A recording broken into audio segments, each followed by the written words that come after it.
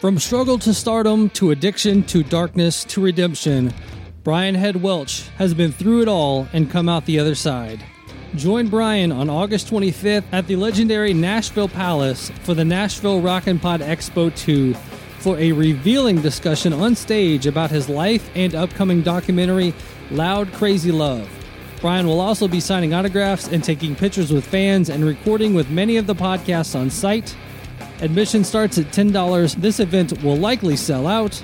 Get your tickets now at www.rockinpod.eventbrite.com. So yes, check out Nashville Rockin' Pod Expo 2 for this revealing on-stage discussion hosted by, yes, myself, Joshua Toomey of the Talk To Me podcast, on stage for an hour with Brian Head Welch of Korn, talking about his upcoming documentary and so much more. So make sure and check all of your favorite podcasts out at Nashville Rockin' Pod Expo in Nashville, Tennessee, August 25th. Tickets at rockinpod.eventbrite.com. Links will be in the show notes. Let's do the show. This is Talk To Me, the official podcast of MetalNexus.net. Your host, Joshua Toomey, bring you epic rants, anecdotes, and interviews with heavy hitters from hardcore A new life begins! to hair metal. This is Talk To Me.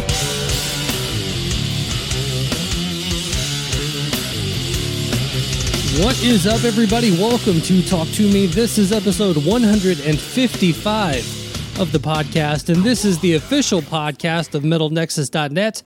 Make sure to head over to Metal Nexus for all your news, reviews, interviews, and the archives of the Talk To Me podcast.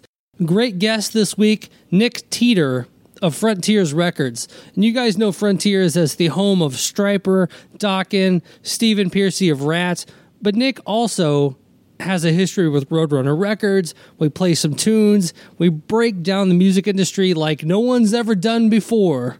And I think you guys will love this. If you guys are in a band, if you guys want to know the ins and outs of the music business, you definitely need to check out this interview and check out some tunes from the Frontiers music catalog. It's going to be a lot of fun. And speaking of fun, I was just a guest on a podcast called That Awful Sound. Make sure to check those guys out. Make sure to check out my episode. Of all the other podcasts I've done, that was probably one of my top 5 favorite episodes I've ever done. We talked a little bit about my time in Primer 55. We talked a lot about Kiss's Lick It Up. They break down a song a week, kind of make fun of it, but also talk about how much you love it. And I chose Kiss's Lick It Up. We talk about the video, which is video gold. And make sure to check out That Awful Sound over there and let them know that I sent you over there because they're great guys. So happy they had me on. And make sure to subscribe, rate, review, and all that stuff for those guys too. Speaking of Kiss's Lick It Up, let's do a nice Rockin' Pod announcement.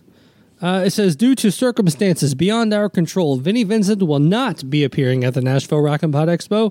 Purchasers of the Vinnie Vincent Eventbrite pre-sales will be contacted about refunds. We apologize for this inconvenience. And if you have any questions, they can be directed directly to rockinpod@gmail.com, and they will not be answered on the Facebook group. This is a huge mistake on Vinnie Vincent's part. He's shown over the past 20 whatever years nothing but immaturity, and everything you've ever heard about the guy, he's a flake. He's 100% a flake. I was excited for Chris and Aaron, for those guys to have Vinnie Vincent at their expo. You know, this whole expo is put on by the guys at Decibel Geek, the one podcast that consistently praised him over the years, even when the guests weren't so excited to talk about their former boss, Vinnie Vincent.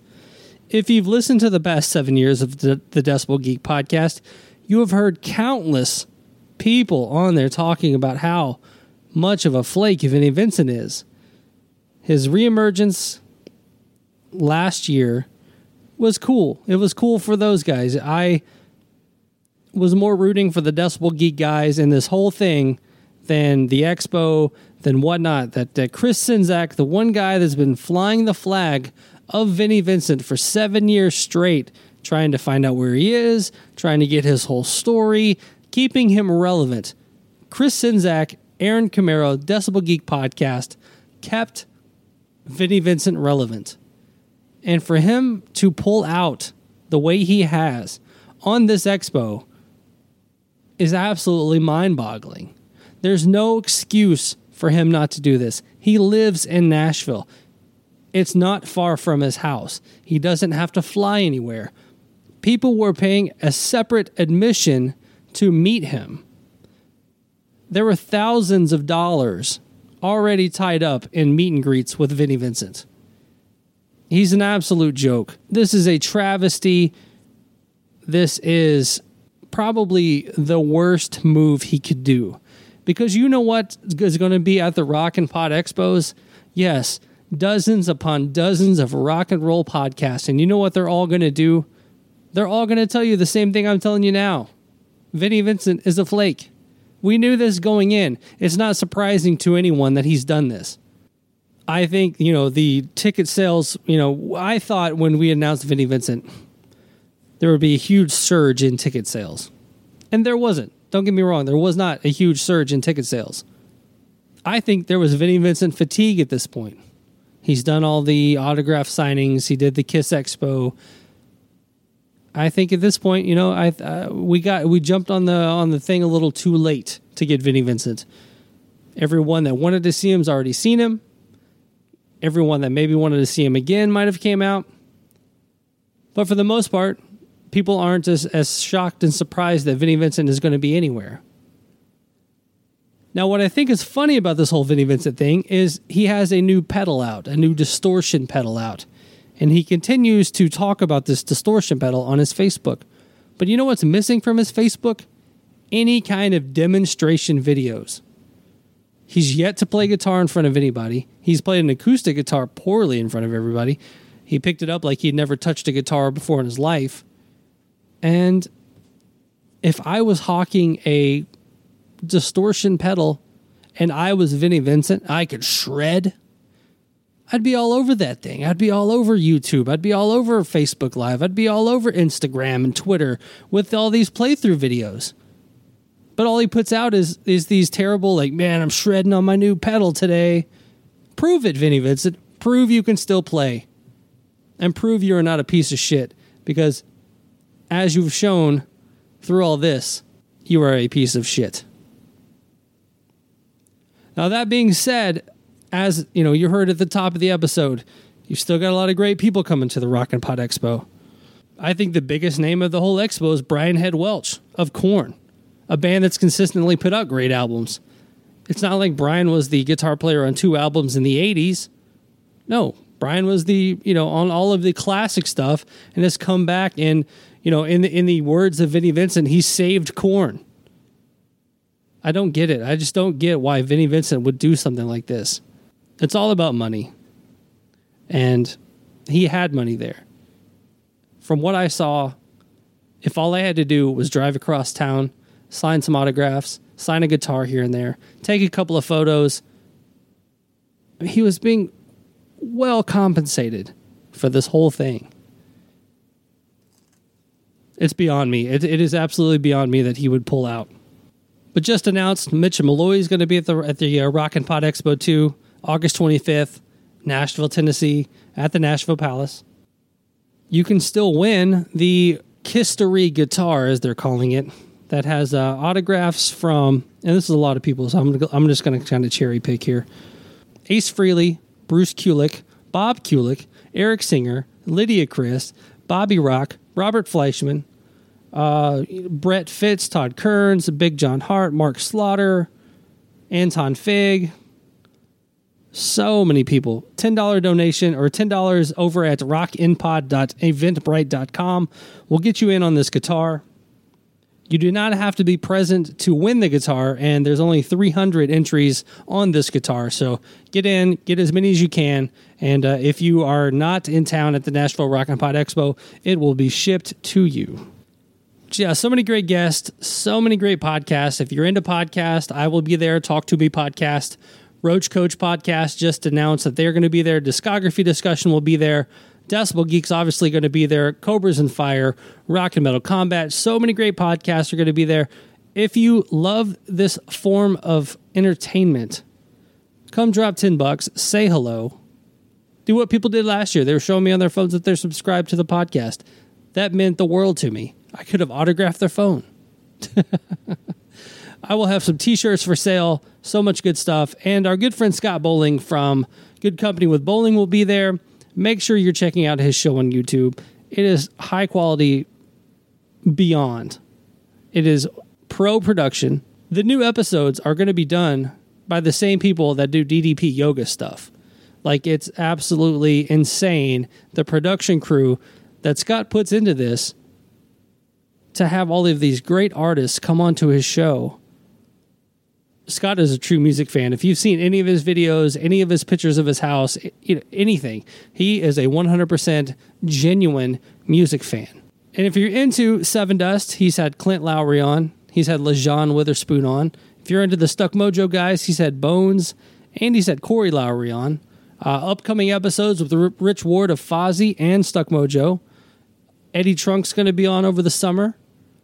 Looks like he just finished up his Sonny from POD episode, which is going to be fantastic. The guys in Islander have been on. Eric Rogers of Stereo Mud, he's been on. If you like a lot of the guests I've had, a lot of the guests have been on Scott Bowling's show, live and in person. You can see them, see their handsome faces. Brian Head Welch of Corn. That video has like over 100,000 views. It's amazing. It's insane. So yeah, make sure to check out Scott Bowling. Good Company with Bowling. Make sure you let him know that I sent you. If you see Vinny Vincent out, make sure to tell him to fuck off. And with that, I say we get into the show.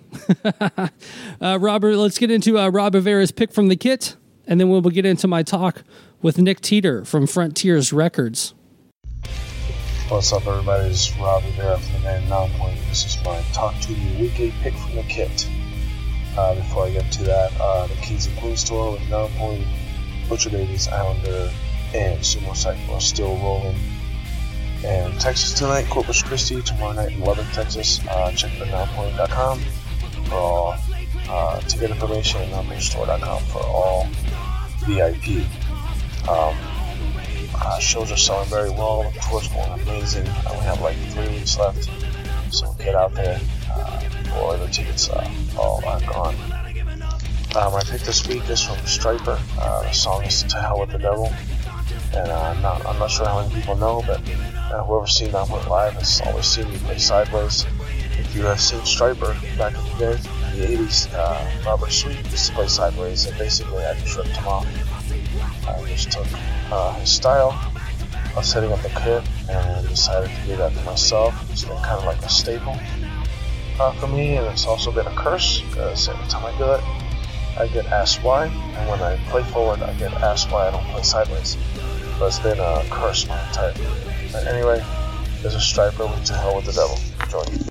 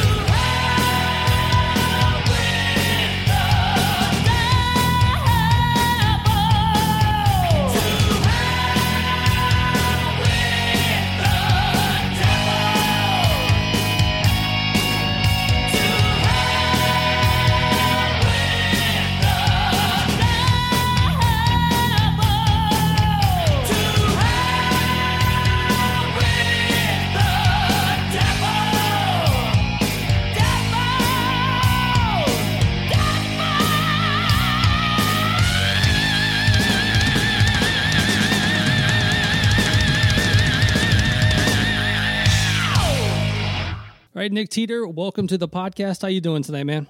Good. How are you, man? Oh, living the dream, getting to talk to you, getting to talk music, and as we just talked for the last 10 minutes, talk some sports with you. But it's good to have you on the show, man. It's great to be here. I really appreciate you having me on. Absolutely. So your position at Frontiers is GM of Frontiers, and what does that necessarily entail? Well, it entails wearing multiple hats. I can tell you that much. So I've got a little bit of a marketer in me. I've got a little bit of a publicist in me. I've got a little bit of a social media guru in me. I don't do too much radio. I leave that to more capable hands. But I do interact with folks at stations or who are involved with radio promo. But basically, it's sales. Certainly, it's oversight of really the entire operation in North America. Okay. So I'm kind of there's obviously the company is run out of Naples, Italy, where the owner is. Then he's got his right-hand guy there who's overseeing business affairs and all that stuff. And we have a guy in London who oversees the UK and other parts of Europe in tandem with them. And then I'm here in Nashville where I'm dealing with our North American distributor who's in New York and has offices in LA and San Francisco and other major cities. So I'm overseeing the publicist, the radio promotions people, our distributor, anybody who really comes under our sphere and is doing work with us. And it being a global world nowadays, I'm also dealing with a lot of our artists who are based in Europe and their managers and all that stuff. I'm not just, hey, I'm here in the U.S. minding my own business.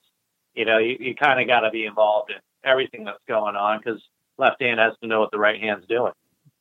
Absolutely. And how did you get involved in the music business, growing up? And, were you a musician growing up? Is this just being passionate about music? I don't have a stitch of musical talent, not a single iota. So music was something very early on I discovered I had a passion for. I always liked it when my mom was playing rock and roll, like the Beatles, Hendrix, Bob Dylan, Rod Stewart, that kind of stuff. I loved it when she had her cassettes, going. And around sixth grade, specifically sixth grade, I really started discovering my own taste. Mm-hmm. And she actually took me to the mall, and we went to a record store because there was a tape I wanted, and it was Girls, Girls, Girls by Motley Crue. Nice. And that was a good choice, right? Yeah, good one. And that was kind of the beginning for me, really. I mean, I already had the interest in music, but that was the first time my personal music collection started. And it was all, quote unquote, downhill from there. Then it was Master of Puppets by Metallica, So Far, So Good, So What by Megadeth. It just kind of started steamrolling from there. And I was born in 75, so this is around 86 when I started this. And back then, it was, if you couldn't like the 80s hard rock bands like Motley and Poison and Warrant and all those guys, and like Metallica, Megadeth, Testament, it was like, oh, you're a poser, man. You can't like both of those. But I did, and I had a lot of friends who liked all that stuff too. And it's funny because a lot of the guys I knew in high school were like, oh, it's got to be thrash only, or got to be Motley Crue only. Now it's like kind of funny. Now they're all like, oh yeah, that music was great. Everybody, it's okay to like everything now, but right. Back then it was totally taboo. But I didn't care. I thought it was all awesome. It didn't matter to me. I wanted to listen to Anthrax and Poison at the same time. I thought they were both putting out great albums, and then from there, that was it. I was in sixth grade on. I was collecting.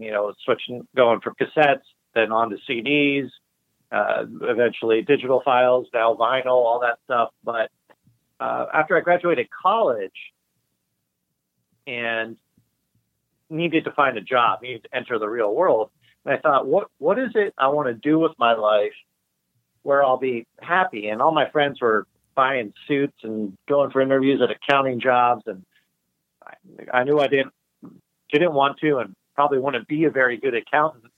So I thought, I got to do something with my life. And the one thing I really, really super passionate about is music. So I can't be a musician. Let me see if I can go help musicians, help them, with their careers.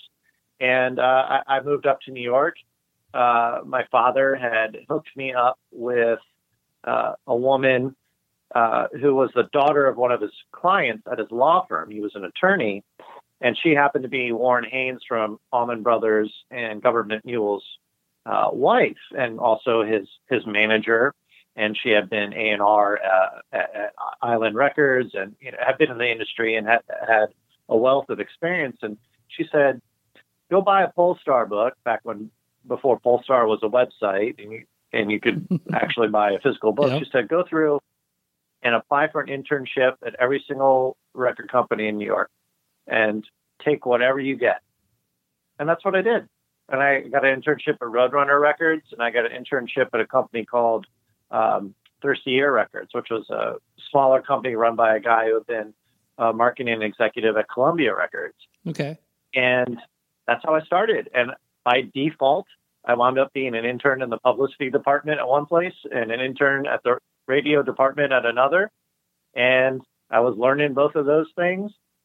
And that's how I got started.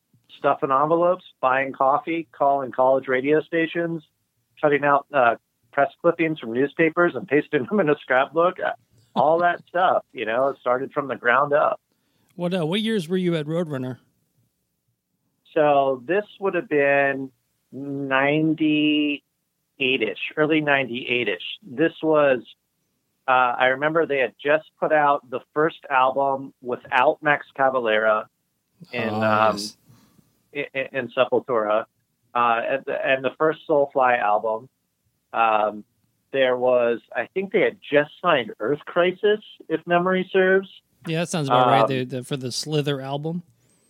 Yep, that's right. And they were just putting out the Both Worlds album which was John Joseph from Cro-Mag's new band. And boy, this is really jogging my memory. They they had the first Cold Chamber album had just come out, I'm pretty sure. Life of Agony was on their third album. I mean, listen. Oh, yeah. I specifically wanted an internship at Roadrunner because from the outside, Obituary, Machine Head, Fear Factory, Sepultura, Deicide, I loved all of those bands. The dream was, let's go get a job at Roadrunner. That seemed like the place to me as a total metalhead. I really, really wanted to be at Roadrunner. And it was cool that I got the internship there. And I remember I was doing calls in their alternative department because they had a Japanese ska band called Kamuri that I was calling college stations about. So it was a really fun time to be there because, Roadrunner was and still is a really, really great record label. But for someone of my age and how I grew up, buying all those old Obituary cassettes and Deicide and Typo Negative and all that stuff, they were still in their prime era, yeah. I think you could say. Yeah, that's, Spine Shank and all that stuff going on at that time. The, that's actually funny. You bring up the Roadrunner and all the bands that you talked about because basically you just named off the guest list for every episode of this podcast. Glenn Benton's been on. Trevor Perez from Obituary's been on. All those dudes have been on, and I always tell them that I'm just a couple of years younger than you. I was born in '79, so there was a time in my life where you would go to the store, and if the album had that Roadrunner label on it, no matter what it was, you bought it because you knew Roadrunner was going to sign awesome stuff. And if it was a cool album cover, had Roadrunner, the logo on it, it was coming home with me no matter what it was. And 9 times out of 10, it was an amazing album. Yeah, 100%. It was Roadrunner. It was Earache too. Had the same thing going on. Yeah. and also Metal Blade, of course. Yeah. And the funny thing is, I think Metal Blade still got that going on. Actually, I believe it, yeah. you know, and Earache has obviously what they sign has changed over the years, but I still think they're putting out, you know, they're still synonymous with quality music, and you know, that's a really cool thing to see. You know, Relapse. It was a label I discovered a little later in life, Century Media too. But like when I Relapse, I still think is, you know, whatever it is, I'm going to check it out. I think they put out so many good albums. It's funny because I worked with Frontiers, which obviously doesn't do much of the extreme metal stuff, but man, I got bit by that death metal bug in high school, and it's just stuck with me. I love all that extreme metal stuff. Nuclear Blast, all the stuff Nuclear Blast does. I mean, you know, there's just so much great music to choose from out there. I don't believe in genres. You know, I like good music. I don't care what it is. It's just got to be good. Well, absolutely, man. Well, speaking of good music, let's take a break real quick and play something off of Frontiers. What would you like to play first? Let's go with Tower of Lies, I Walk Alone by Animal Drive, a new group we have on the label who's just it's like hard, heavy metal mixed with a little elements of Dream Theater. Really cool band, fantastic vocalist, Dino Jeluzik.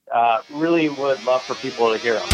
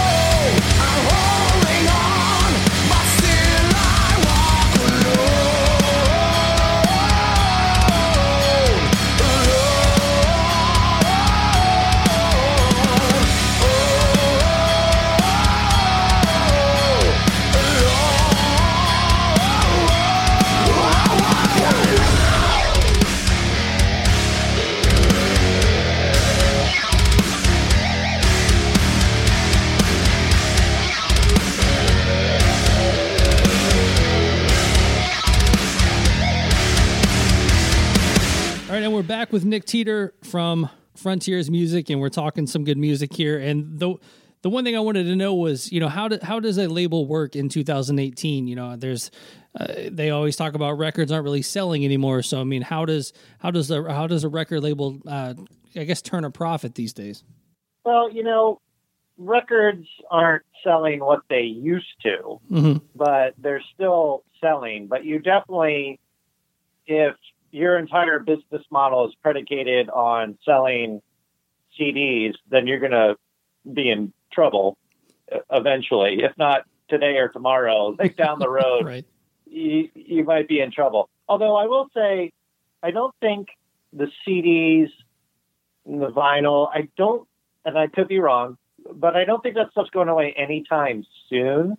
I think you'll see downloads go away before you see physical product go away. Yeah, I can see that. Yeah, because just my main thing as somebody who's involved in marketing is I try to be a consumer and a fan first, and then a marketer second. Because you, as somebody who's in marketing, you have to live through the experiences you're trying to ask fans to go through. So I have to think about what I would want to see as a fan of a band. Like what would I want if I'm a big Stryper fan. So when I'm working on a new Stryper record, I don't think about it as, what's the best way to capitalize on this? I think, what would I want as a fan? What would I want to see? What would motivate me to listen to a song, watch a video, buy a bundle package, all these various things? That's the kind of mindset you have to get into. But really addressing your question is, everybody now has to be looking towards the future. And the future is streaming. Whether anyone likes it or not, that's the world we're headed towards, if we're not even really already there, to be honest. So, but when you're dealing with hard rock and metal, you're dealing with a very loyal fan base, a fan base that is ingrained. They're not going to shift and go away on you. If anything, we're hopefully going to keep adding young people to it who get into the vibe of what it's all about. So you're sitting there saying, the idea is not to just say, we've got to get people to buy something. The first step is you have to let people hear something when they are being bombarded with so much media choices. It's not even just the overload of music they're presented with, but all the TV shows they can watch on a streaming service, the movies, everything. It's just nonstop. So the battle is really to get people just to listen. And then it's up to them what they want to do after that. If they want to become invested as a fan, then that's their decision. We can't control that. So my whole goal is I just want to try to get people to listen to a song, watch a video, whatever it may be, to get acquainted with the band. And then if they decide, like, okay, I want to become a fan, I'm invested in this, then you figure out how to super serve them once they're there. What is it you want now? Do you want to hear the full length album? Here it is on a streaming service. Or you can download it, or you can buy a CD, or you can buy a record if you want. Or hopefully you start buying tickets and T-shirts and all that stuff and going to the show. A lot of labels, when you're signing new bands, and we do this with our developing artists, is you say, all right, we're going to start investing marketing dollars in you, and we're going to help you get out on the road, but we're also going to share in the profits from that, because that's going to be our investment is keeping you out on the road and building you up so you're getting in front of more and more larger audiences. So that's how the money's really made, is it's pushing people towards the streaming services, still super serving those fans who want to buy physical product, and making sure the band gets out there and plays shows. So actually talking about getting the actual physical product, we've, over the last couple of days, I guess, the Stryper and Walmart thing has kind of popped up. And of all people, I guess you're the perfect person to ask, what exactly is going on here? And because at the the crux of the situation, it's just like, oh, was it going to be available at Walmart in the first place? But now they're, I guess, refusing to sell it. I guess what's going on with that situation? I mean, it's you pretty much have a situation where Walmart was going to take in the new Stryper album, and then they looked at it and said, "Oh no, we're not comfortable with that title," and that was the end of it. I mean, that's the long and short right. of it. So, and we're like, that's kind of lame, because there's a lot of fans out there who, unfortunately, they don't have a great local indie record store by them. Right. Literally, Walmart is the option to travel to. And for whatever reason, they don't want to order online. They don't want to order from Amazon or anybody else. That's their decision, and they're right. Yeah. So you kind of leave those people out there and try. I mean, obviously, if they really, really want it, there's methods they can undertake to get a hold of it. It's not impossible for them to get it, but it's disappointing that for some folks, the ease of getting it was removed. And, this is not the first go round the band has had with this. They had the same problem with To Hell with the Devil because of the album cover. Right. So it's just kind of, when I had to call Michael Sweet and tell him, hey, this is going on, I said, sound familiar, and and he knew. He's like, the Christian bookstores won't carry it, and it's just the whole thing, and they're entitled to say that, hey, we're not comfortable with this. But, obviously label and artist, we scratched our heads a little bit on it. Thought it was.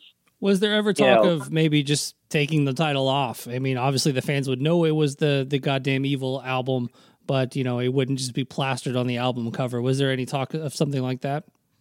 I think we talked about maybe for 2 seconds slapping a sticker over it, but, then we said, forget it. Yeah. That's probably, and we were told actually that probably wouldn't satisfy the problem anyway.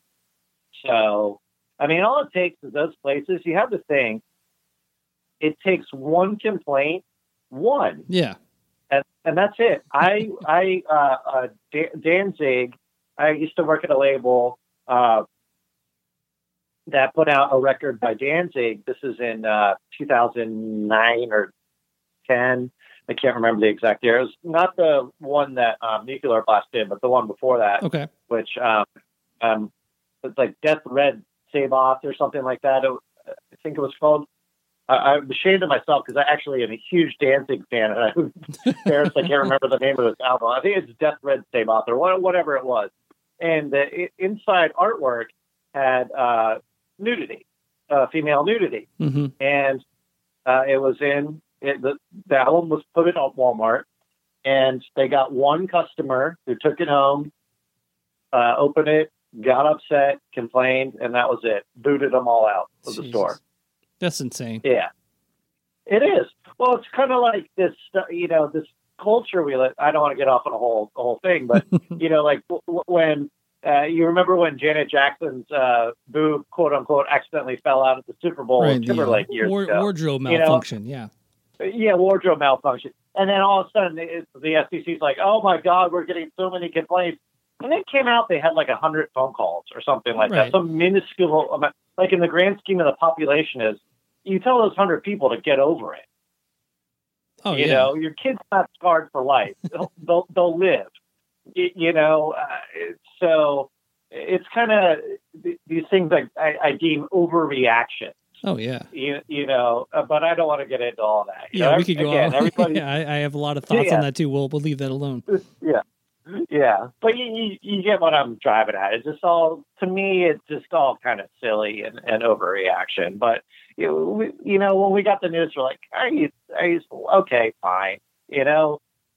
Whatever. The album, we think, is still going to have a tremendous response because it's a quality album. Mm-hmm. And the fan base is going to react really strong to it. And we've even had people that don't normally like Stryper telling us, this is actually pretty good. I didn't know these guys had it in them. So I think this got a chance to get to an audience that would normally ignore them too. Yeah, I mean, from what I've heard off of it so far, from the I can't think of the first single that's out or whatnot, but it's It's pretty free. It's pretty heavy. It's heavy. Some of the heaviest stuff I've heard, obviously, out of that camp. As far as I know, obviously, I didn't grow up a Striper fan. The whole Christian side of it kind of ruined it for me as a kid. Obviously, listening to my Deicide records, I wasn't switching, going right over to the Striper albums like some people. But yeah, it's I was thoroughly impressed with what I've heard so far. Yeah, it's. Look, it's not Deicide heavy, but they're not. They've really, in the 80s, they had some heavy stuff. I know Ferenc from Darkthrone had, I think it's the Soldiers Under Command solo. He's like, that is one of the most badass solos from the 80s, So they do have, I think, some closet fans in the extreme metal world. And it's cool that Matt from Shadows Fall and Acts of Defiance is on that song, Take It to the Cross, singing on the chorus. That's a Boston thing, because they're all up there in that area. But the album they've gotten Michael Stein interested in doing those syrupy piano ballads that got them on, MTV back in the day. He's like, we don't want to do that stuff anymore. I want to they're getting heavier with each successive release. So it's really refreshing to watch a band like that. They're rejuvenated, really, since they've come back and just doing, honestly, the best albums of their career. And that's me speaking as a fan of the band. I was thinking about even back in the 90s when I was paying more attention to how albums were being sold. And I feel like even back then I thought the stat was something around, if you got your album into like Walmart and Kmart, that was like half of your record sales. Does that sound like an actual stat that would be out there? So, would the, this Walmart thing kind of be a pretty huge deterrent? Well, there was a time there in the late 90s and into the early 2000s where, you could move a tremendous amount of product through a Best Buy and a Walmart and a Target. Tremendous amounts. I'm sure you remember, like me, probably going into a Best Buy when they had the huge music section. Oh, yeah. And probably, I remember one year, the day after Thanksgiving, every CD in the store was $5 or something like that. And I bought like 30 CDs because it was and it was good stuff. I specifically remember buying like 3 In Flames albums. Nice. Because it was like a fire sale. You're like, yes, but at the time that was really, devaluing the music a little bit too. Right. But it used to be, if you weren't getting into Best Buy, Circuit City, Walmart, Target, and it was a priority release for your label, it was a kiss of death. Mm-hmm. You're like, where are all these records going to go? And I think Best Buy stopping selling CDs is probably the best thing that could have happened for the industry. It's like, let's rip that Band-Aid off and get on with our lives. And we don't have many records that go in Walmart, to be honest, so we're not terribly reliant on it. So truthfully, at the end of the day, the Walmart thing with Striper was probably feeling like it would have been a nice to have, but we weren't banking on it. Right. But we certainly weren't banking on it not happening because of the reason it did, which, I think is a little bit silly. But, if you're like, you're not going to get into Target unless you're like Taylor Swift, okay? Mm-hmm. And you go in these places and it's not a music store. So Best Buy quitting is a good thing. I think Walmart and Target will quit soon, or they'll only be for major superstar releases. And this is healthy for the independent music community, because this allows them to fill a void, because they got hurt when Best Buy was that involved in music. They were getting killed because everybody was giving Best Buy exclusive CDs too. Right. So you literally had indie retailers would walk into a Best Buy, buy the entire, buy like 30, 40 CDs from Best Buy for $7.99, then go back and sell them at their own store, because they why are none of the labels are giving us exclusives? Because there was so much volume going out of Best Buy, and if Best Buy said, "Well, we don't know if we want to take you in," like, we'll give you 2 extra tracks, because you were just desperate to get it in there. It was a horrible situation. Really screwed the indies over, quite honestly, because everybody was living in the moment, not thinking long term. The labels were, but here we are, where it's physical sales are what they are, and now we can get back to the business of record stores actually being record stores. Because Best Buy's not a record store. True. And I think it's a good thing that we can now tell people, go to recordstoreday.com, plug in your zip code, find your local independent record store, and go shop there. And guess what? If they don't have a record you want, they'll special order it for you. They're super friendly. The clerks there are great. Right. They might even tell you another band you might like that sounds like the band you're buying. You can go interact with another music fanatic. It's wonderful. So I'm glad this has happened. I think it's healthy. It also helps the bands and labels doing D2C business, selling through their websites. That's going to help. It's going to help bands sell at live shows. And then, of course, for everybody who wants it super simple, they can go to Amazon. All right, well, speaking of the new Stryper album, let's go ahead and play a track off of this, and this will be out after the album comes out tomorrow, correct? It does. In real life, it comes out tomorrow. So yeah, this will be out after that. So pick a track off the new Stryper, and we'll throw that right here. Let's play The Valley by Stryper.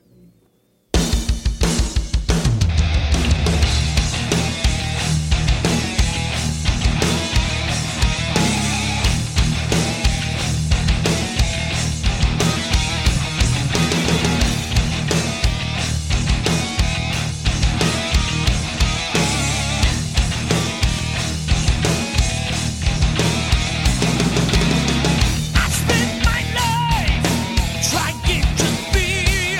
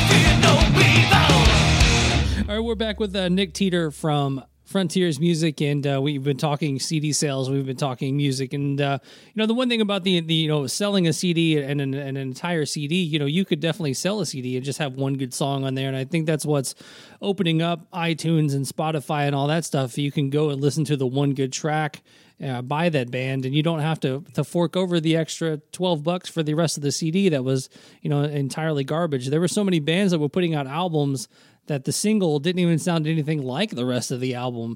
So you were kind of getting hoodwinked into buying, 12 songs when necessarily, when you may have only wanted the one song. Well, yeah, I mean, the industry stopped being good about quality control and thought this party's never going to stop. And then they found out the hard way that, at the most ridiculous thing any business can do, and it doesn't matter what the business is, is to not treat the customer properly.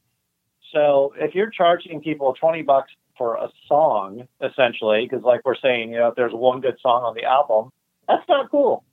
And of course, that's going to give birth to somebody saying, hey, you know what? I'm going to figure out a way to just have one song. So Napster was a logical reaction to doing things the wrong way. Somebody found a solution for the consumer. And, hindsight always being 2020, instead of suing Napster and doing all that, some major labels should have said, ooh, we should just buy that, and say, and how do we monetize? But eventually, they did what they did, and then iTunes came along, and then iTunes had them all, had the entire industry by the scruff of their neck because they established so much control. And now, now we're on to streaming because that's the downloads are really fading. So, and as a music fan, I think streaming's amazing. Yes. I can sit here and I have practically the entire recorded history of music at my fingertips. Guys like you and me, there's probably some obscure death metal album or thrash metal album that's not on there that we're like, man, why isn't this on Apple Music or Spotify? Right. But you can, there's no way you can't find something to listen to. And, I noticed when we post on Frontier social media about Apple Music or Spotify, we get a lot of our older fan base saying, well, I just buy CDs. I'm not... Spotify rips the artist off and Apple Music rips the artist off because there's that narrative out there about what's paid per stream and all that.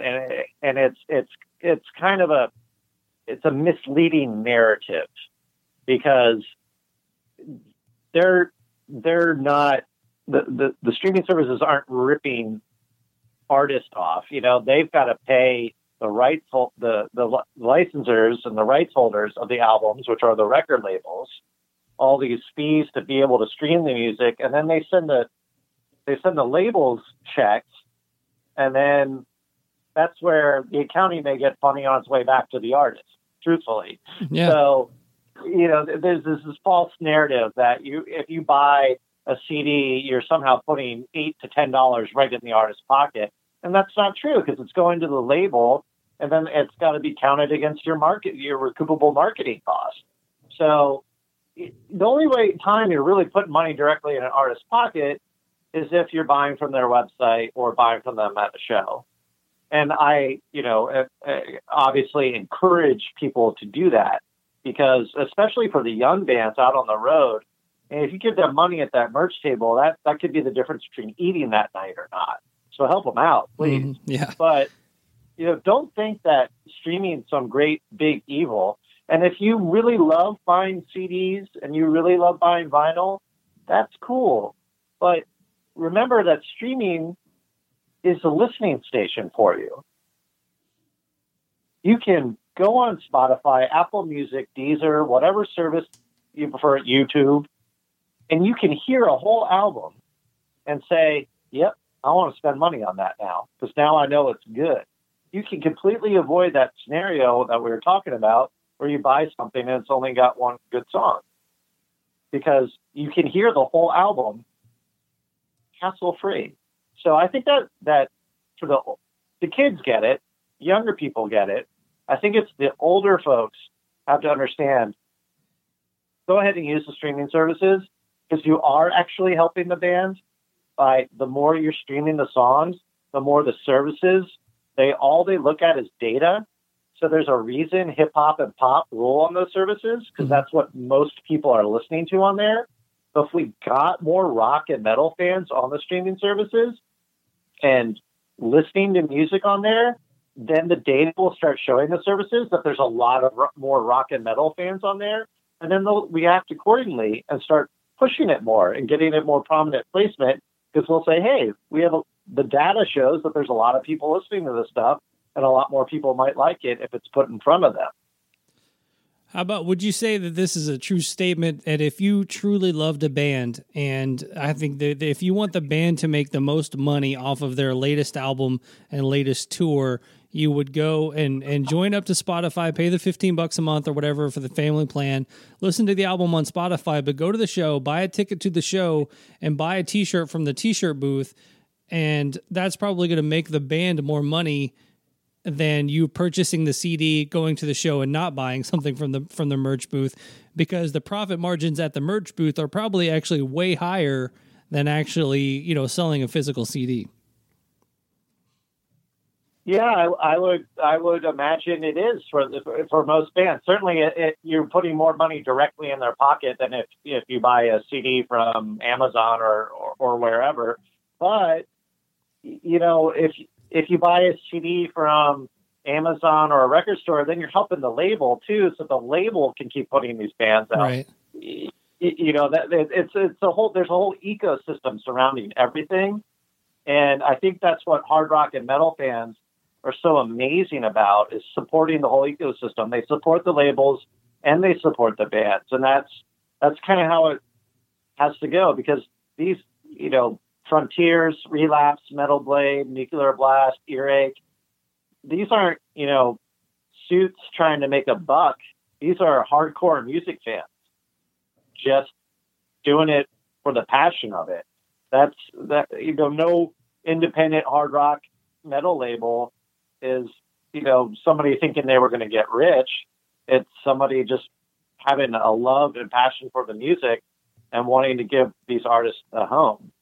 So there's a lot that can be done, but to me, the main thing is you're supporting if you're listening. If you watch a YouTube video, if you stream an album on Spotify, you buy a CD, you go to show. If you're listening to the artist and giving them your valuable time, you're helping. Mm-hmm. Oh, I can see that. Yeah. Your label is known for, I know you have up and coming new artists that you guys are working with, but when you talk Frontiers, you're thinking the heritage bands, like a Striper, like a LA Guns, even TNT and Dokken, things like that. Where does that, the love of those bands come from? And is that maybe part of the business model of Frontiers, is to kind of, if you had a name at some point, then maybe we can try to rekindle that flame or something? Maybe that's a terrible way to say it. Well, no, not at all, actually. The guy who owns the label and, myself and pretty much everyone who works there grew up in a time frame where those bands ruled the earth. And we all have a great deal of fondness for them. Striper was my first concert, my first real concert, not, something weird that my parents took me to, but my first concert was like, I want to go to this. LA Guns. I love LA Guns. I love Whitesnake. I love Dokken. I love TNT. Like all these bands that you mentioned are stuff I grew up on. So when you can see that you're not the only one who still loves those bands, and you have your peers and folks like myself. My daughter is 3, or almost 3 rather, and you can be guaranteed she's getting exposed to Tesla and Def Leppard and LA Guns and Striper and Metallica and Megadeth and Judas Priest and Iron Maiden and all this stuff. But, I'm determined to make sure she has a metal education. And there's been folks are a little older than you and I, and their kids are teenagers now, and they've grown up being exposed to the music their parents like, this stuff from the 80s.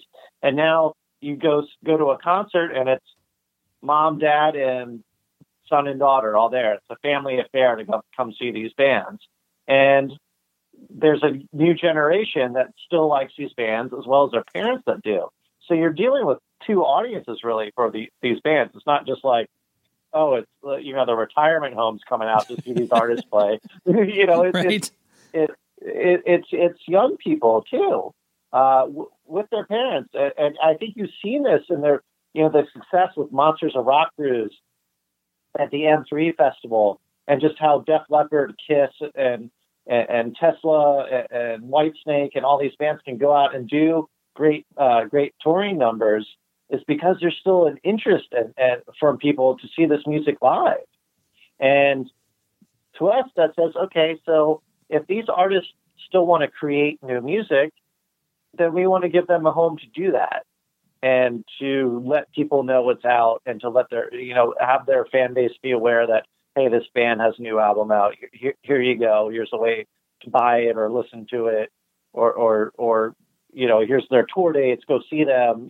Do all this stuff. And that's one half of what Frontiers does, is let's give these heritage acts, for lack of a better term, a home and an outlet to put out their music, as long as they're still interested in putting out music. And then the other half is these guys are all going to get sick of touring, maybe get sick of creating music. Hopefully not anytime soon, of course, but time stops for no man, and eventually they're not going to be creating anymore. And we need that new generation of bands to take over the mantle. And this rock is dead stuff is nonsense. Everything's cyclical. Mm-hmm. So at some point, there's going to be the next Guns N' Roses, the next Nirvana, the next whomever that's going to come out and set the world on fire, and a bunch of new bands are going to not suddenly be created, but, oh yeah, this band's out there too, and they're going to get their shot. And we want to be involved with who those bands are. So you played Animal Drive earlier. Like, that's a great band. We have Inglorious out of the UK. That's a great band. We have Perfect Plan out of Sweden. We have Eclipse and Crazy Licks out of Sweden too.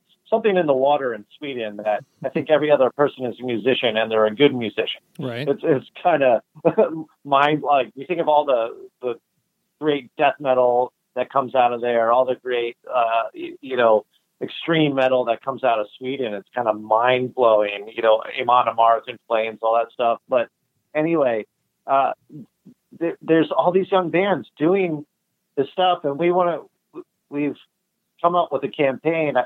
I said, let's call them the new breed, meaning the new breed of hard rock and metal. And let's say, hey, rock ain't dead. Let's get these bands out there in the world and let people hear them and enjoy them, because rock fans are loyal. They don't blow with the wind. We're planted in the ground. We love rock music. We want more rock music. We want new rock music. And sometimes the party will get a little bigger when there's a band that reaches the mainstream, but there'll always be that core group of people drinking beer and throwing the horns and banging their heads and having a good time and loving this music. And we can survive taking care of each other by putting out these new bands. And then, like I said, every once in a while, some band will break through and the party will get a little bigger, and we'll enjoy that ride while it lasts.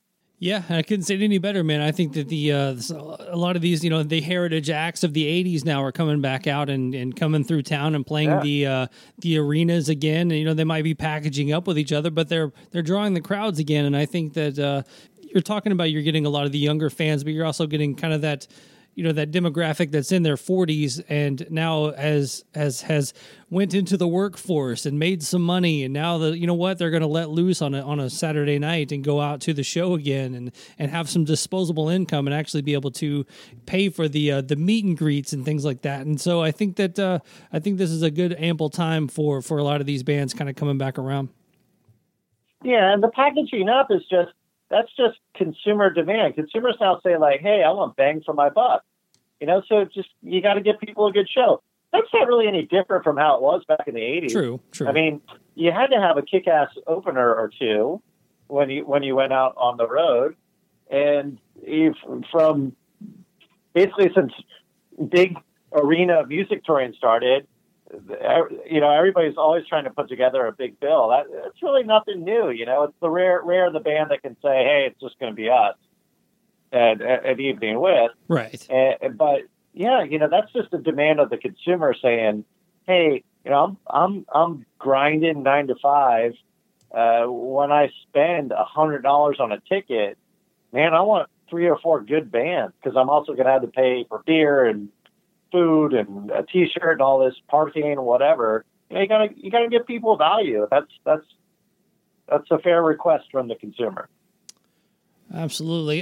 So I'm trying to think of when this is actually going to be out. Probably in a week or two. What's on the horizon for Frontiers? Obviously, we just had the new Stryper album come out. The Dokken live album from the what is it? Back to the East or something? Return to the East. Yeah. Nice. Yeah. And were you guys a part of that Dokken reunion from the beginning, or did they kind of come to you as they, hey, we're going to go to Japan and do these dates again? We should release a live album. I mean, them doing those shows, we had nothing to do with that, but we were there early to say, to be involved with wanting to release any documentation of it. We've had contact with we've done Dokken records with John with his current incarnation of Dokken. Mm-hmm. We've done work with George, Lynch Mob releases, obviously the Sweet and Lynch stuff. And then we've done with Jeff Pilson. He produced the last Warren album. He produced the first Last in Line record. He's working on the new Last in Line record now. And then Jeff, George, and Wild Mick are doing an album with Robert Mason from Warrant on vocals. It was announced as being called Superstroke. May not stay that name, but back in December, we went and visited Jeff at a studio, myself and 2 of the guys from headquarters. Mm-hmm. And Jeff played us some of the music. And I mean, like the first song we heard, it ended and Jeff said, "What'd you think?" And I said, "That is the most Dokken riff I've heard George Lynch do since he was in Dokken." It was mind blowing. And then he played another track, and it sounded like Badlands, like first Wicked Sensation by Lynch Mob. There was that explosion in the early '90s of really dirty, bluesy hard rock, which is like, Badlands, Tora Tora, Lynch Mob, a bunch of River Dogs, a bunch of other bands. It was really, really good, and it kind of had that vibe, which is a compliment coming from me. So we've had all these dealings with them, and yeah, of course we've asked if you guys want to do a full reunion because that new song was so good, or right. Is so good rather. So never say never. We'll see what happens. But yeah, Dokken's a tremendous band with a great history. So it's nice to have this live piece coming out for sure. Well, very cool, Nick. Man, I could talk to you for hours, and I feel like when I see you at the Rock and Pod Expo in Nashville in August 25th in Nashville, Tennessee, you will be out at that, correct? Yes, sir. I'm definitely going to swing by. I love what Chris and Aaron are doing with that, and I love what you're doing. I love what Decibel Geek's doing. I love the podcast thing. Is so cool. Yeah, it's really the new underground radio for the 21st century, and it's a great way for people to get exposed to awesome new music. Yeah, I've definitely said this is like an audio fanzine, so. Yeah. Well, anyway, a lot less glue involved. That's good, A lot less glue and a lot less hours at 2 a.m. at a Kinko's. Yeah, for sure. Well, Nick, man, let's finish out here with another song off of an album on Frontiers. What would you like to pick? So I would love to hear World Gone Mad by Lords of Black, which is really awesome heavy metal band from Spain. And the singer Ronnie Romero is actually the guy who was selected to be the singer for the new incarnation of Rainbow. Richie Blackmore handpicked him. Okay. So I don't know what other higher compliment could be paid to that guy's vocal talent than that. But he really is an amazing singer. He actually there's a DOS thing happening, and he also sounds a lot like. For the folks who are really deep into this stuff, he sounds a lot like the late Steve Lee from Gothard as well. And he actually did an album with the Gothard guitarist called Corleone. The band's called Corleone, and they pay tribute to a bunch of early Gothard songs. But just a tremendous band. Tony, the guitar player, is an incredible musician, incredible songwriter. And if you just love heavy metal and the proper sense of the term, then Lords of Black is for you.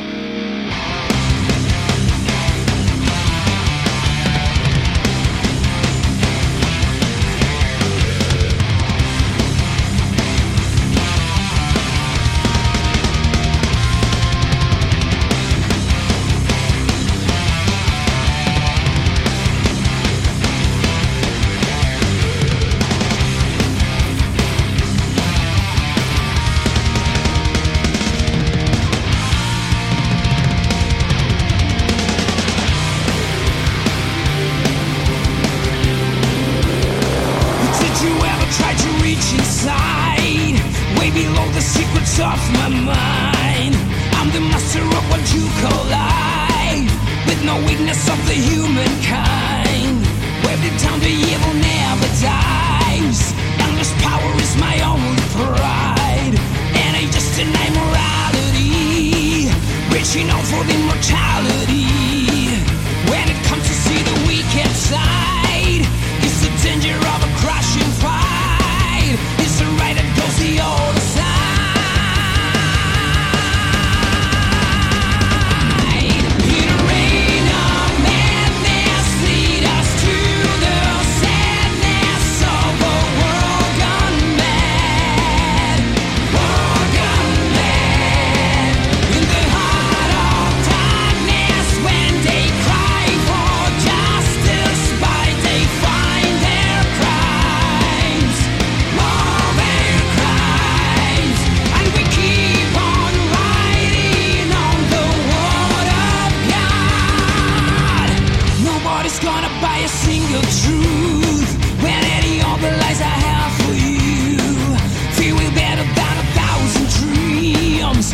Feel like you're the god of screen.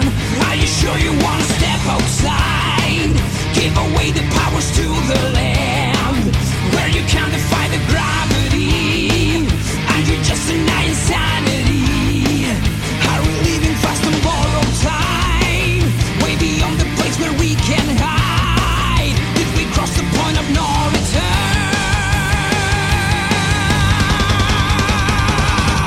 In a rain of madness, lead us to the sand.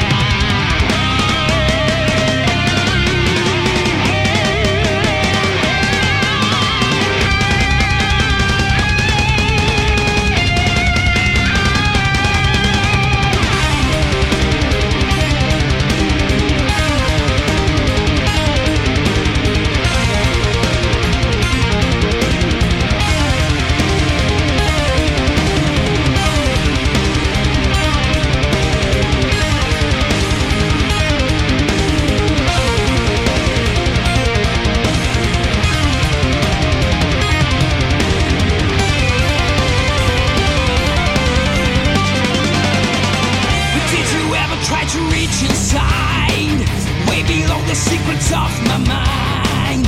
I'm the master of what you call life, with no weakness of the humankind.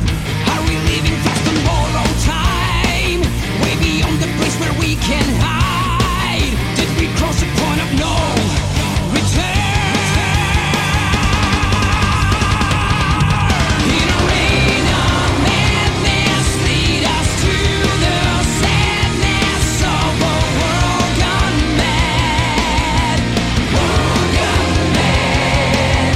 In the heart of darkness, when they cry for justice, by they find their crimes, all their crimes.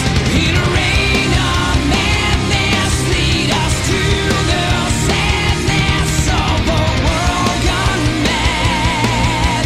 World gone mad. In the heart of darkness, when they cry for justice, by they find their crimes, all their crimes. And we keep on riding on the water of God.